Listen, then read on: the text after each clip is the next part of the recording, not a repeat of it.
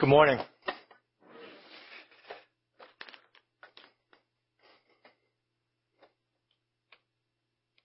We've been looking at demonstrations of supernatural ability in Jesus' miracles, and what we've been saying from week to week is that the miracles tell us about Jesus and they tell us about His kingdom. And so we'll continue to look at the last miracle that we'll consider over the next couple of weeks, the miraculous catch of fish, and we'll try to figure out what it means for our understanding of Jesus and His kingdom and what it means about being His disciple. Look what it says in John chapter 21, 1 through 14. John 21, 1 through 14. It says, after this, Jesus revealed Himself again to the disciples by the Sea of Tiberias, and He revealed Himself in this way. Simon Peter, Thomas, called the twin, Nathanael of Cana in Galilee, the sons of Zebedee, and two others of His disciples were together. Simon Peter said to them, I'm going fishing. They said to him, we'll go with you. They went out and got into the boat, but that night they caught nothing. Just as day was breaking, Jesus stood on the shore, yet the disciples did not know that it was Jesus. Jesus said to them, children, do you have any fish? They answered Him, no. He said to them, cast the net on the right side of the boat, and you will find some. So they cast it, and now they were not able to haul it in because of the quantity of the fish. That disciple whom Jesus loved therefore said to Peter, it is the Lord. When Simon Peter heard that it was the Lord, he put on his outer garment, for he was stripped for work, and threw himself into the sea. The other disciples came in the boat, dragging the net full of fish, for they were not far from the land, but about 100 yards off. When they got out on land, they saw a charcoal fire in place with fish laid out on it and bread. Jesus said to them, bring some of the fish that you have just caught. So Simon Peter went aboard and hauled the net ashore full of large fish, 153 of them. And although there were so many, the net was not torn. Jesus said to them, come and have breakfast. Now, none of the disciples dared ask Him, who are you? Peter knew that it was the Lord. They knew that it was the Lord. Jesus came and took the bread and gave it to them, and so with the fish. This was now the third time that Jesus was revealed to the disciples after He was raised from the dead. It says that Jesus revealed Himself again to the disciples by the Sea of Tiberias, which is the Sea of Galilee. It goes by different names. It's in the northern part of Israel. It's where these guys are from. And Jesus is from this vicinity as well in the north, Galilee of the Gentiles. The purest Jews were down south. Jesus' appearance to the disciples came at the beginning and the end of the Feast of Unleavened Bread, which is all the Passover. It is a week-long celebration, and Jesus brackets this celebration with appearances to the disciples. In the beginning of it, He appears to them on a Sunday night, and in the tail end, He appears to them on a Sunday night, bracketing this. And after the week-long feast was over, the disciples, having done what many Jews do at the three big feasts, they crowd into Jerusalem. And the place is absolutely packed for a week. And then people start to go and disperse, and the disciples disperse with them, and they go back to the north. Jesus told them to do so. He said that He would meet them on a mountain, and so He advised them and directed them to do that, so that's what they did. It says in Matthew, now the 11 disciples went to Galilee, to the mountain to which Jesus had directed them. And when they get there, sometime over the course of probably within a couple of weeks, we don't know exactly. It seems that 40 days later is when Jesus ascended. Within that 40-day period following His resurrection, He appeared to His disciples a number of different times. In fact, I think the Bible records 12 appearances, but those are only the ones that are chronicled. He just taught them and communicated with them, and as we'll see, was able to eat and just a number of different things.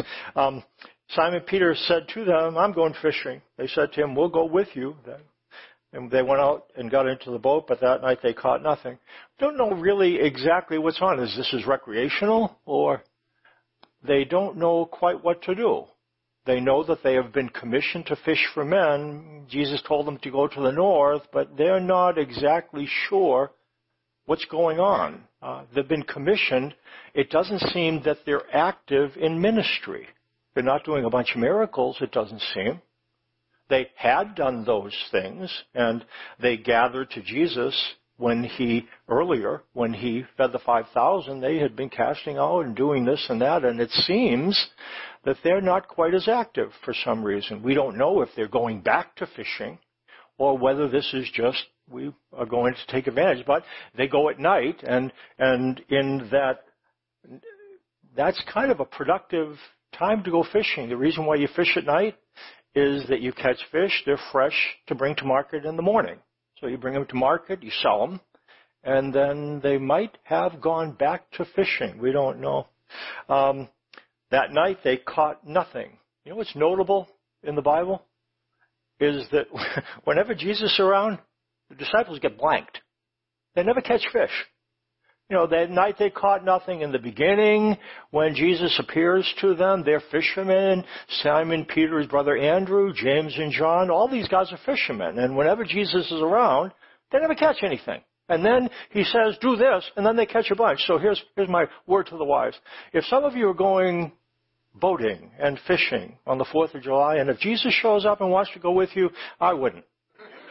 I wouldn't do it. I'd pass. You're going to get blanked. And then once he does determine that you're going to catch fish, you'll end up cleaning 150 of them. And so, just word for the wise. You might take that with you. Just as day was breaking, it says Jesus stood on the shore, yet the disciples didn't know that it was Jesus. Jesus said to them, children, literally what that is, that's just an expression. It's what we would say when we say, hey, guys. It's kind of that type of, or English lads, you know, so it's, hey guys, do you have any fish? They answered him, no. He said to them, I'm wondering how they said no. He said to them, cast it on the right side of the boat and you'll find some. So they cast it, and now they were not able to haul it in because of the quantity of fish. And that disciple whom Jesus loved said to Peter, it is the Lord. When it talks about the disciple whom Jesus loved, that's John's way of referring to himself. This is his gospel.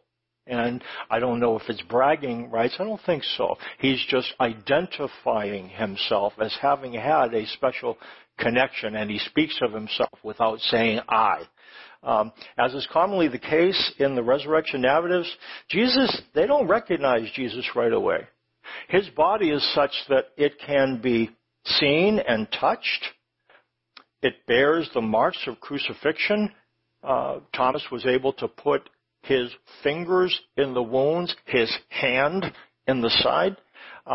Jesus continues to share meals with his followers in this resurrected body. Wonder then, do we eat?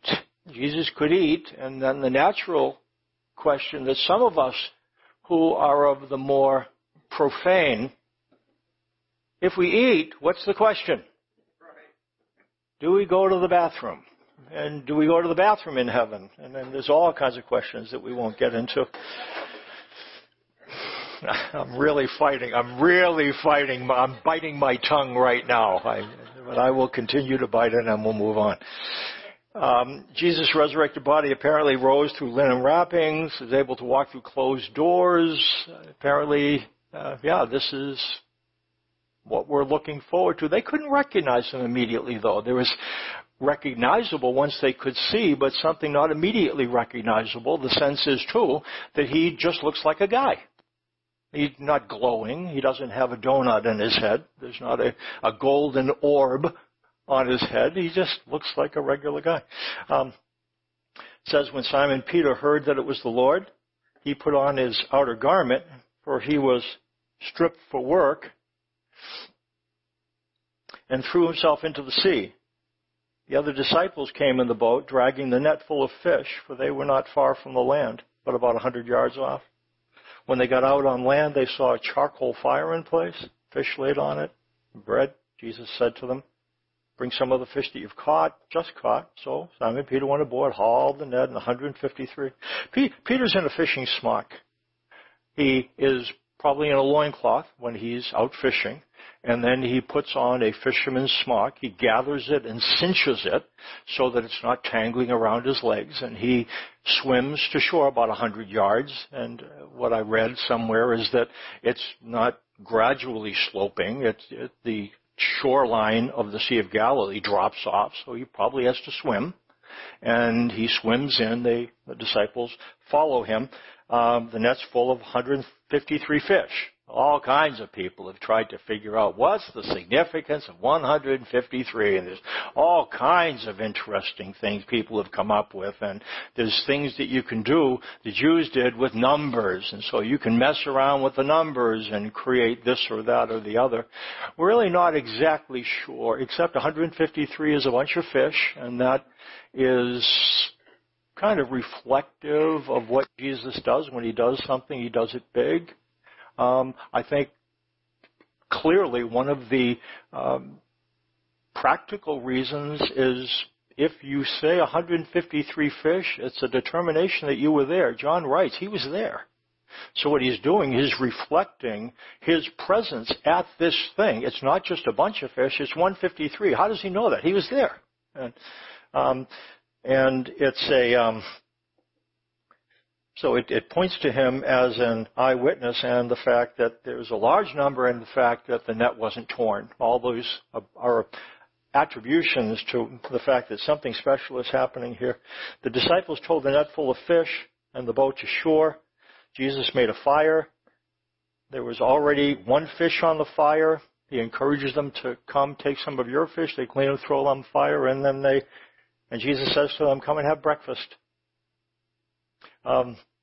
First century Jews normally ate 2 meals, one before work and one later in the day. Sometimes they'd have a early lunch, but this was common. This was kind of the first meal of the day, and that he invites them to sit down and enjoy it with him. It's just a regular breakfast, but the significant thing naturally is they're sitting down with Jesus, and he's talking to them, and he's telling them about what's going to happen, and it's reinstituting something that they are wondering. I wonder where this is going to go. We were in Jerusalem, and then he told us to go north, and this is now the third time. So, having gone home, this is his first appearance to them in their home turf. And they sit down with him, and again, it's probably just weeks from his crucifixion. And it says the third time. Jesus understands. And one thing we get from here is you follow the way Jesus works with his disciples. Discipleship is not a once and done operation. Interesting thing. Peter's been in this place before. He's been in this sea with Jesus, with a bunch of fish, but his response to Jesus in this occasion and his response to Jesus in the first occasion shows some growth. In fact, what we're going to do over the next couple of weeks, I was going to just take this in one swoop, but we've really got to look at that conversation.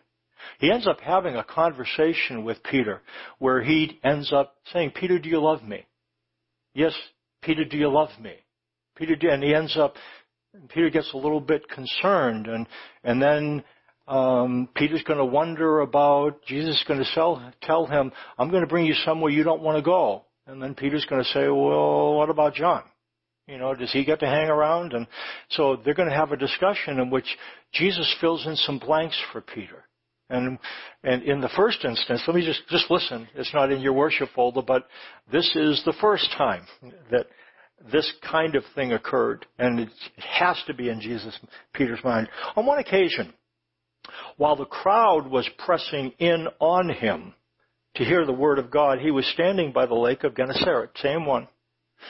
And he saw 2 boats by the lake, but the fishermen had gone out of them and were washing their nets. Getting into one of the boats, which was Simon's, Peter's, he asked him to put out a little from the land, and he sat down and taught the people from the boat. And when he had finished speaking, he said to Simon, "Put out into the deep and let down your nets for a catch." Simon answered, "Master, we toiled all night and took nothing."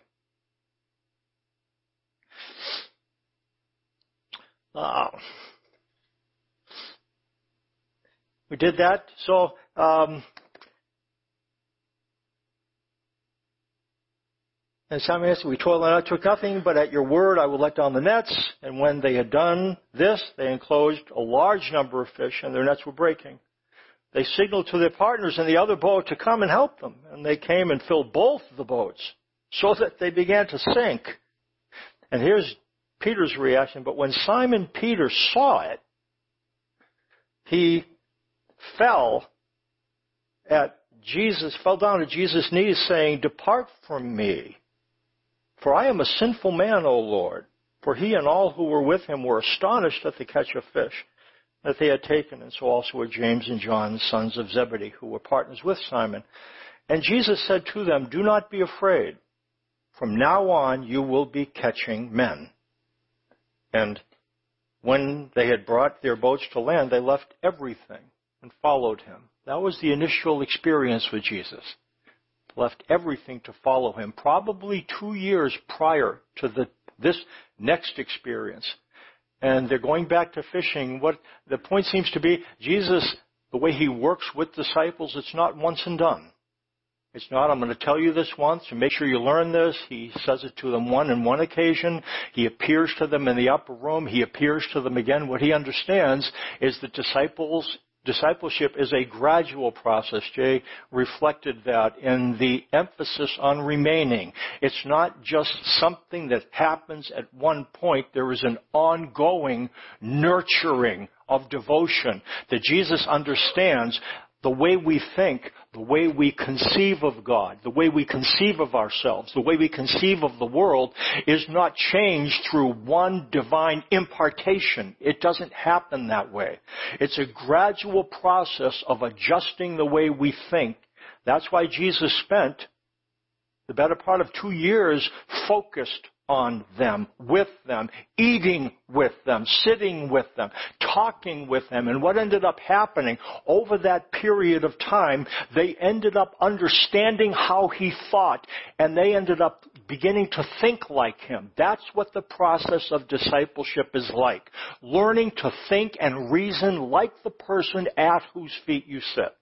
And it's not a process that is an invasion of a foreign presence that you automatically are not yourself. It's not the way it works. It's a gradual process of shifting the way you see things. And with Jesus, it really shifts the way you see the Father.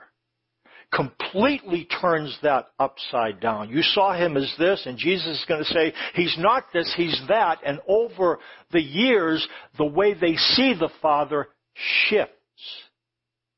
And it changes, well, you know what it changes. It goes from thoughts to attitudes to actions. And that's the way it seems to proceed. Thoughts are opinions that we have about God. Attitudes are responses to God's will based on our thoughts about him. And actions are the result of our thoughts and attitudes. Again, I'm going to say that. Thoughts, attitudes, actions. Thoughts are our images, mental representations of God. Attitudes are our responses to God's will based on those mental representations, those thoughts. And actions are the result of our thoughts and attitudes. You remember the parable of the talents. Gives things to manage to different ones of his workers. And they have heard some things from the people who didn't want this master to be their sovereign. He ends up going to be inaugurated, and they don't like him. His servants, so those are the people in the community. His servants are the ones who serve him. There's people in the community who don't serve him, but they've got some opinions about him.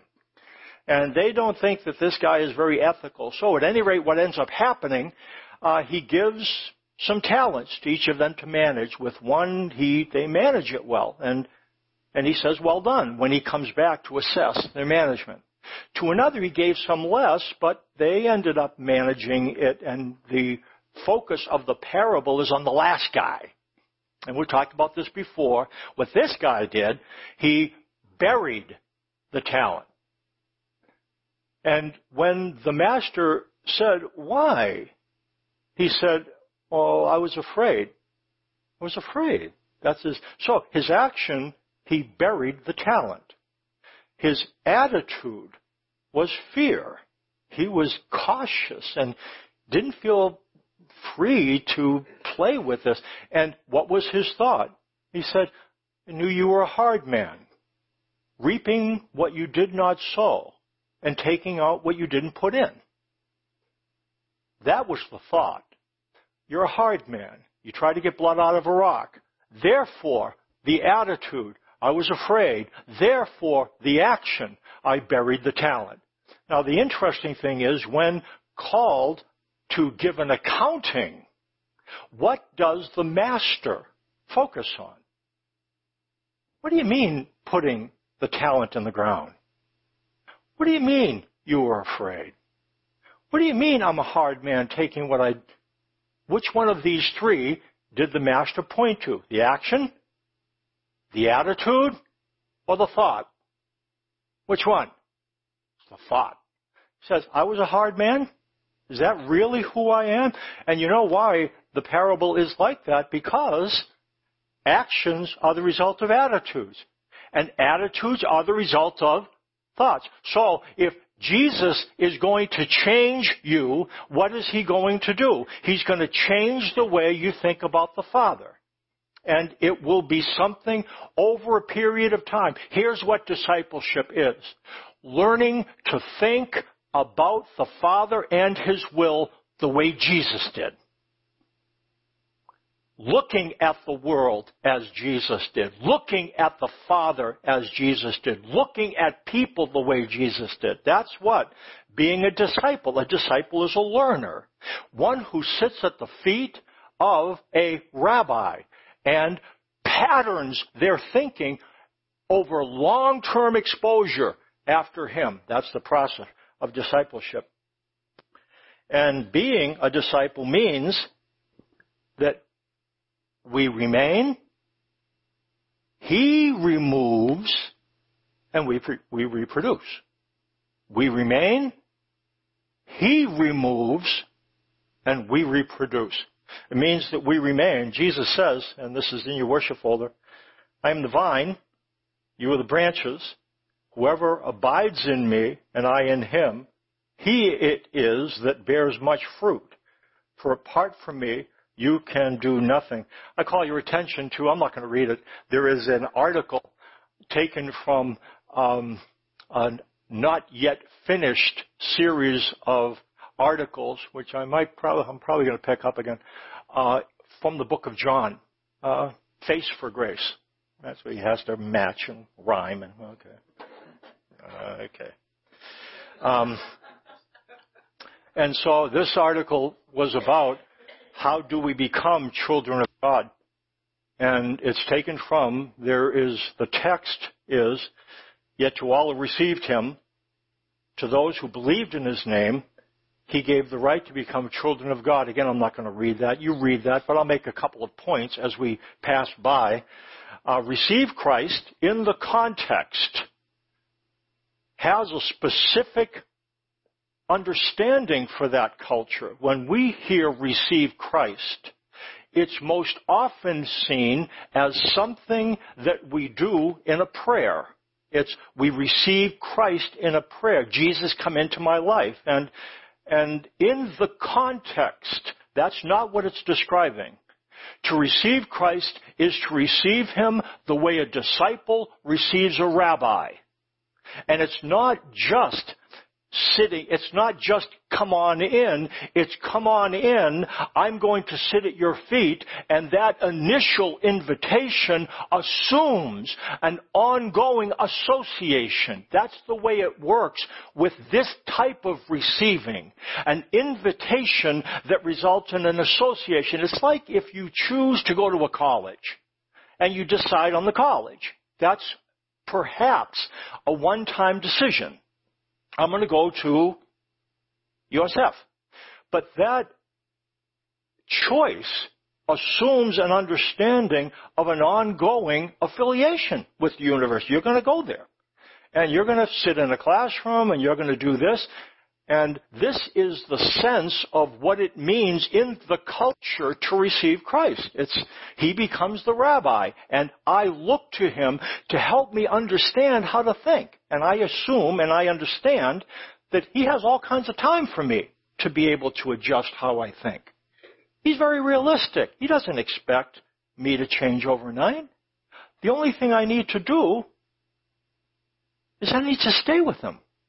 And I need to be honest enough about my questions to direct my questions toward him and towards others who are with him as well. What did he mean by this? Let's talk about it. That's what disciples do. They ask questions. They talk about it. They want to understand. They don't assume that I'm going to get hit with this understanding and it's going to come upon me with this inhabitation from outside. That's not the way it works. It's gradual. It's the process of association and listening and learning and asking. That's what Paul understood and Jesus understands relative to discipleship.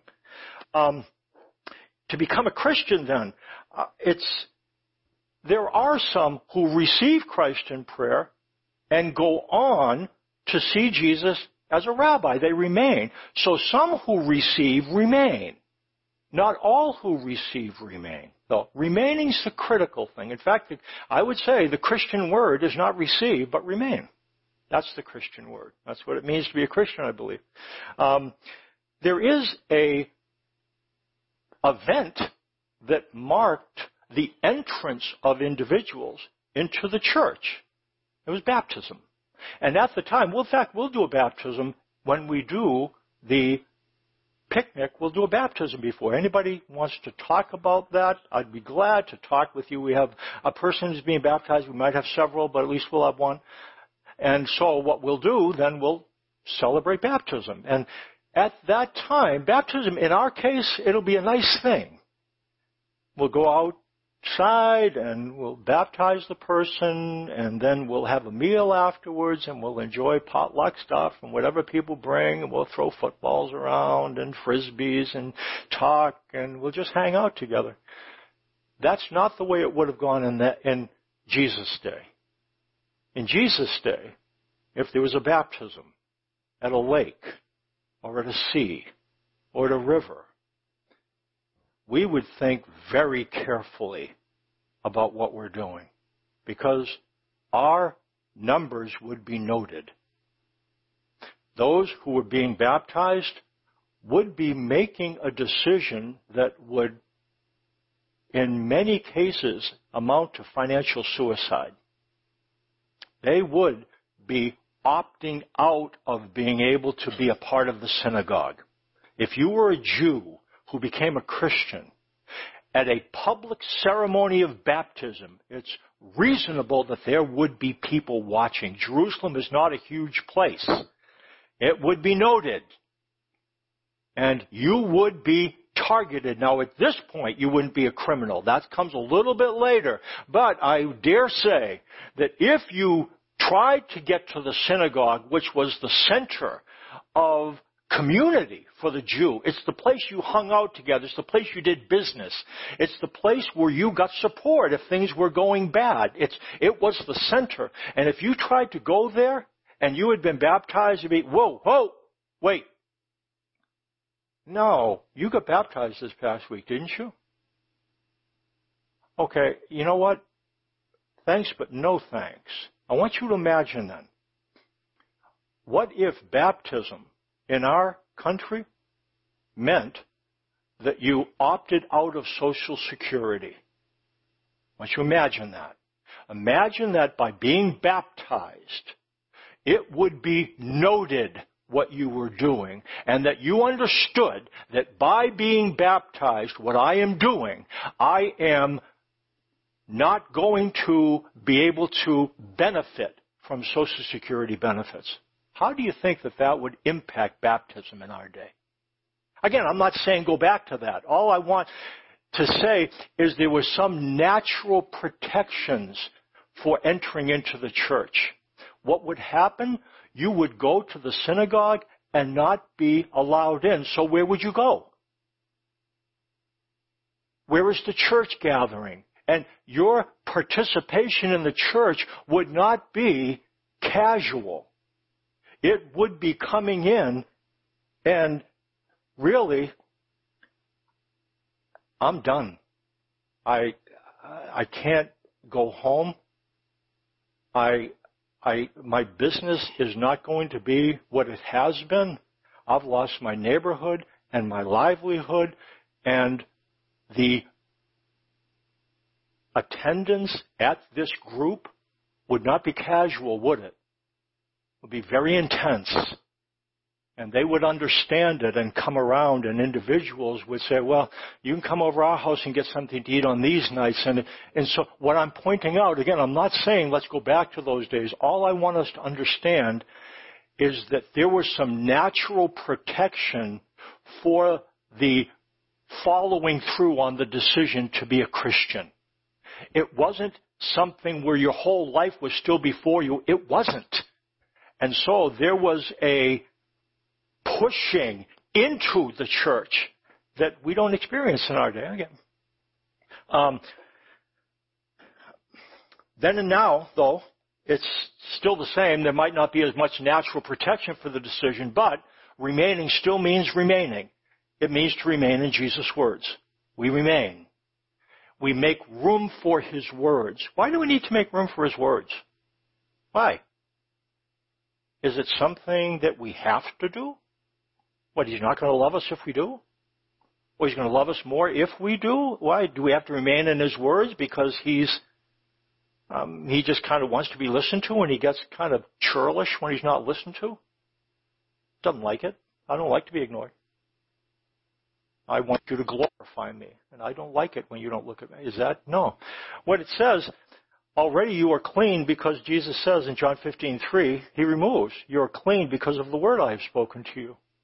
But He says, you're already clean because of the word I have spoken to you. What do you mean? What do His words do? They cleanse. They cleanse. But imagine, do you have to take a bath? Do you have to take a shower? I took one once. Yeah, I've already done that, checked that. I've taken a bath, taken a shower. I forget when it was. It was back there sometime. And so, yeah, so I'm good. I'm good. No, you're not. Yeah, I took a bath. See, it's the same thing with His words. Why do we need His words? His words cleanse. We attract a lot of spiritually dirty, again, be careful with this, thoughts. Things that we think about the Father that are not true of the Father. And Jesus' words, what they do is they cleanse. They're like, I forget the name of it. What's that, the program that you run with PC? That Norton's? Disk Doctor, what ends up happening? When your computer attracts a lot of viruses, you do Norton, and what it does, it identifies the viruses, and it says, do you want to, and then you push and delete, and that's what His Word is, what His Word does. It identifies thoughts that are not in line with who God is, and it slowly, over time, identifies them and ushers them out the way a virus deals with an infection. It encapsulates it and moves it out of the bloodstream. That's what His words do. It cleans. And for Jews, they would have been obsessed with clean from their culture. It was, in fact, what it meant to be holy in Jewish culture is to be separate. So if a sinner sat in that seat, I'm not going to sit there.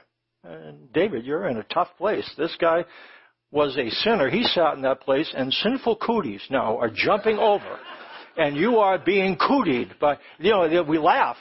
But that's not far from the way it was seen.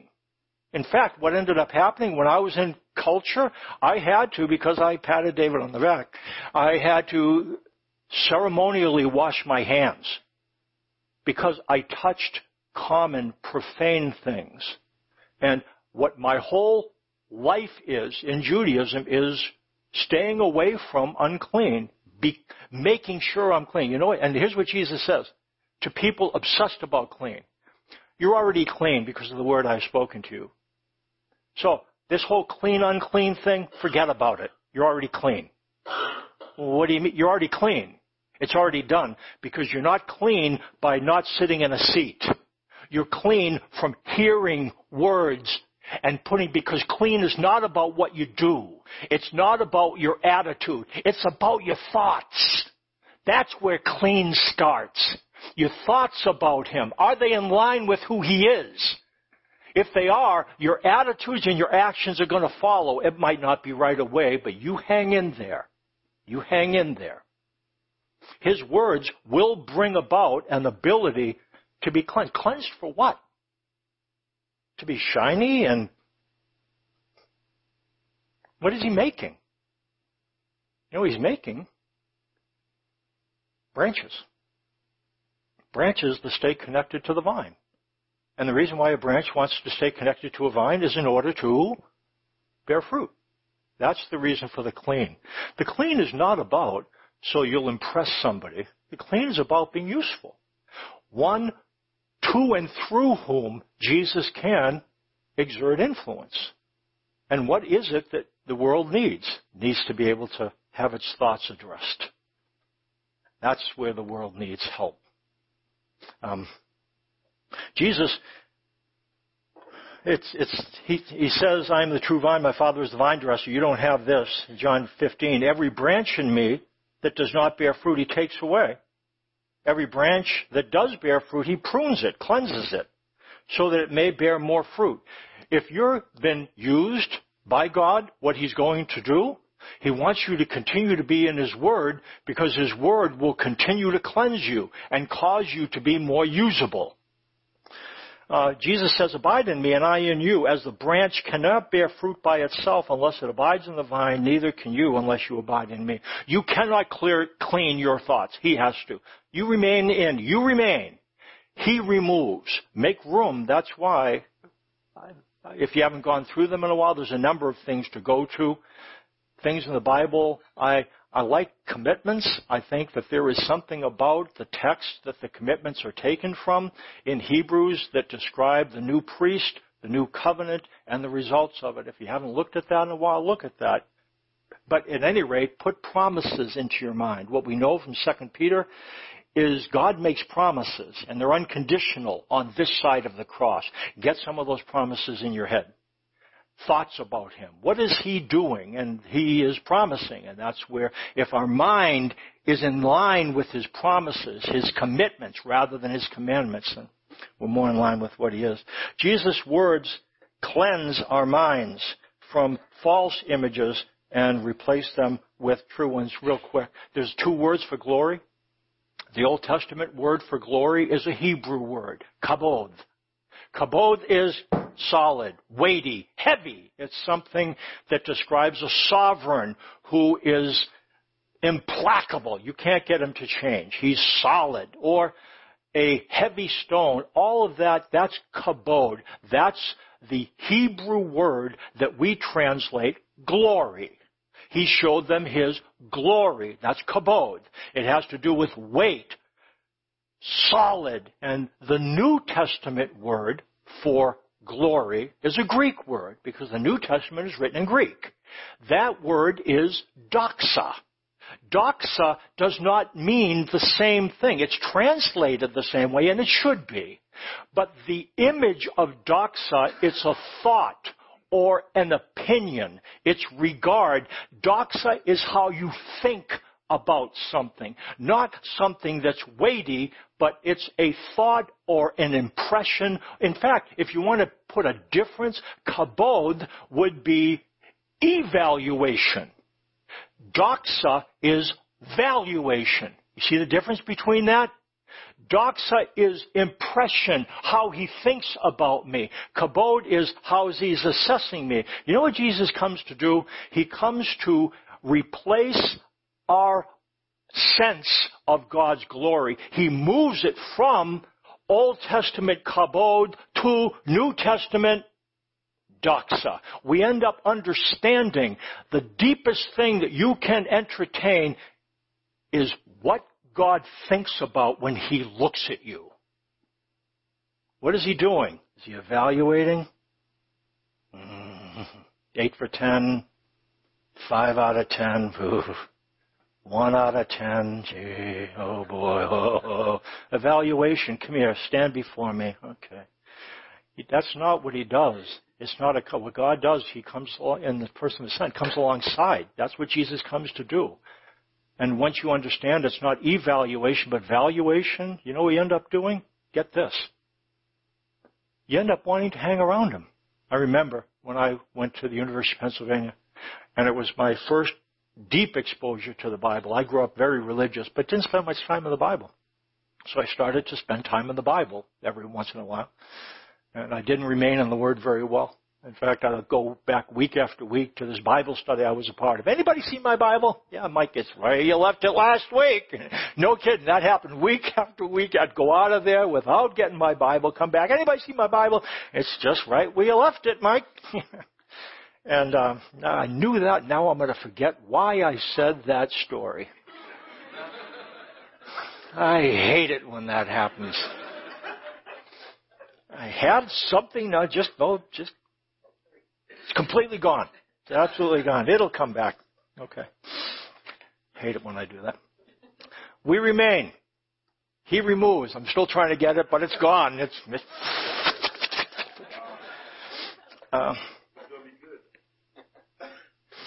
We reproduce. Okay.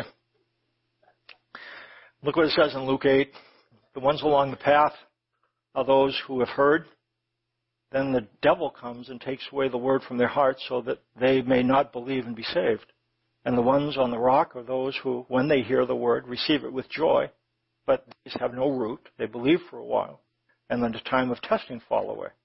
And as for what fell among the thorns, they are those who hear, but as they go on their way, they are choked by the cares and riches and pleasures of life, and their fruit does not mature.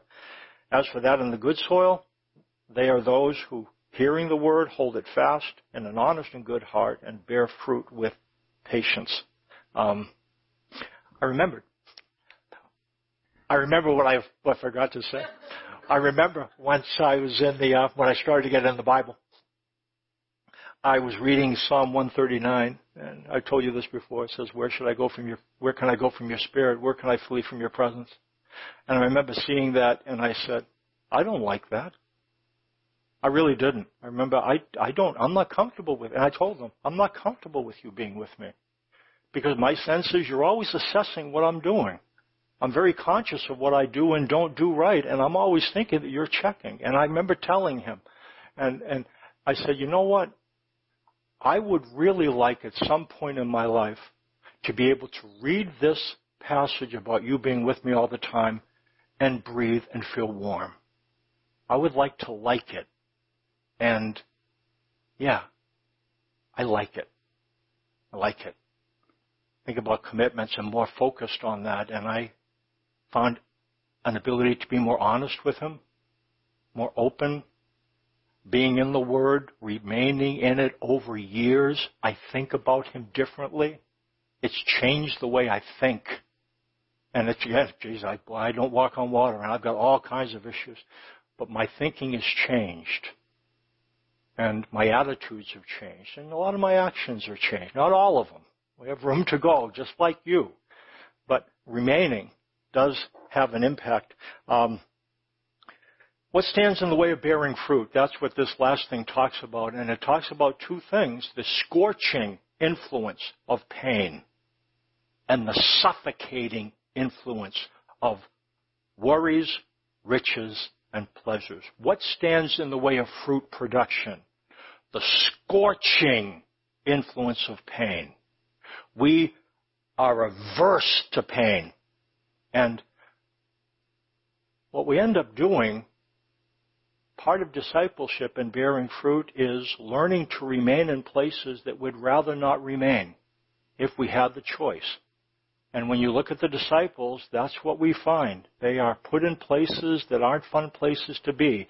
They have to learn to be honest about what they're going through, and they need to hold God's hand at the same time. Because as we talk about, you cannot eliminate tension in your life. If you can eliminate tension in your life, enjoy it, because it doesn't mean much for your discipleship. If you are a son or daughter, you will have something in your life that you would rather not have. It's what it says. What son is not disciplined by his father? We've all had fathers and they disciplined us. If you're without discipline, then you're an illegitimate child. God's not taking you seriously. And if you have issues in your life, it's because God takes His relationship with you very seriously. Seriously enough to put something in your life that causes you to need to remain in His Word. And again, it's progressive. But we have an aversion to pain and an attraction to pleasure, all of us. We like it. We like to have things in a row. We like to have what we want to have, do what we want to do, and feel what we want to feel. If you are, and as you are, a disciple, you will not have all that you want to have. It's not possible. Not possible. You will not do what you want to do, both spiritual and unspiritual. You will not feel what you want to feel.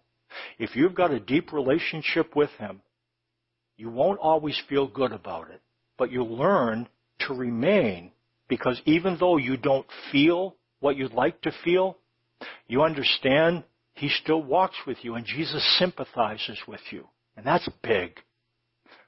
Jesus can sympathize with you. He says, you know what? I know exactly what it is to have uncomfortable feelings. The week before I died, I was conscious of anxiety. And what He says, my heart's agitated. What should I say? Father, remove me from this? No, it's for this very reason I came to this hour. The reason why Jesus inhabited a body is so that you could understand that He understands you and that you wouldn't be alone in it. You're not alone in it. Jesus sympathizes with you. And we can take that into the presence of the Father. Fruit bearing requires an ongoing ability, progressive, to go through things and to be honest about it. So be honest about your pain and honest about His commitments. And the reason why you connect with Him and be honest with Him is not to eliminate anything. It's to endure it. And by the way, you're going to find an ability, you're going to have to do it tomorrow. But the thing you're going through, it's not because He's abandoned you. I want you to listen to me.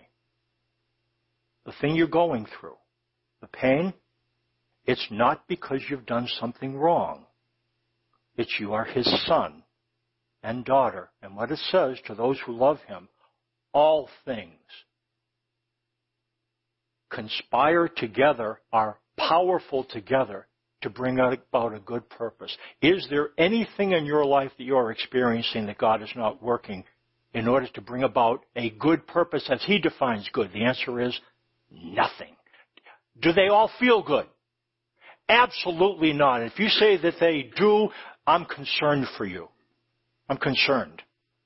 But I know I heard a lot of no's. They don't feel good. But are they good? Do they work together for good? Yes, they do. All things do. All things. In the Greek, all means all. It does. But you need to hear that. I need to hear that. I need to hear that. All means all. This relationship, it feels bad. It's not bad. Again, that doesn't mean, you know what I mean? It's thinking about it the right way. How do we know? Brings us to communion. He who did not spare His own Son, but gave Him up for us all, how will He not also along with Him freely give us all things? This is bulletproof logic. It's an argument from the greater to the lesser. There is nothing more important than God could have given than His Son. If He gave His Son, is it reasonable to assume that He is not going to withhold anything else? The argument from the greater to the lesser. If He gave the greatest thing, is He going to give the lesser thing? No. Is He holding out on you? No, He isn't. How do we know that? He who did not spare his own son, but delivered him up for us all, how will he not also, along with him, freely give us all things? He's not holding out. That's what communion tells us. That's what it tells us. So as you come to the table, take the bread, take the juice, thank you. Think about the commitments that he makes to you. And ask him to help you to continue to remain so that he could remove and that you could reproduce. Again, go get the elements, sit in your seat. You're not going to be told when to drink and eat, but think about these things, and then we'll have a song, and then we'll close our service.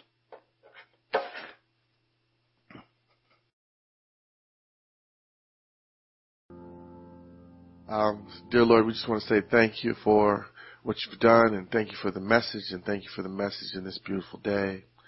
We just ask that we remember this notion of remaining and how important it is for us as believers to be able to hold our lives and our attention and remain in the truth that you are a loving, forgiving, welcoming Father.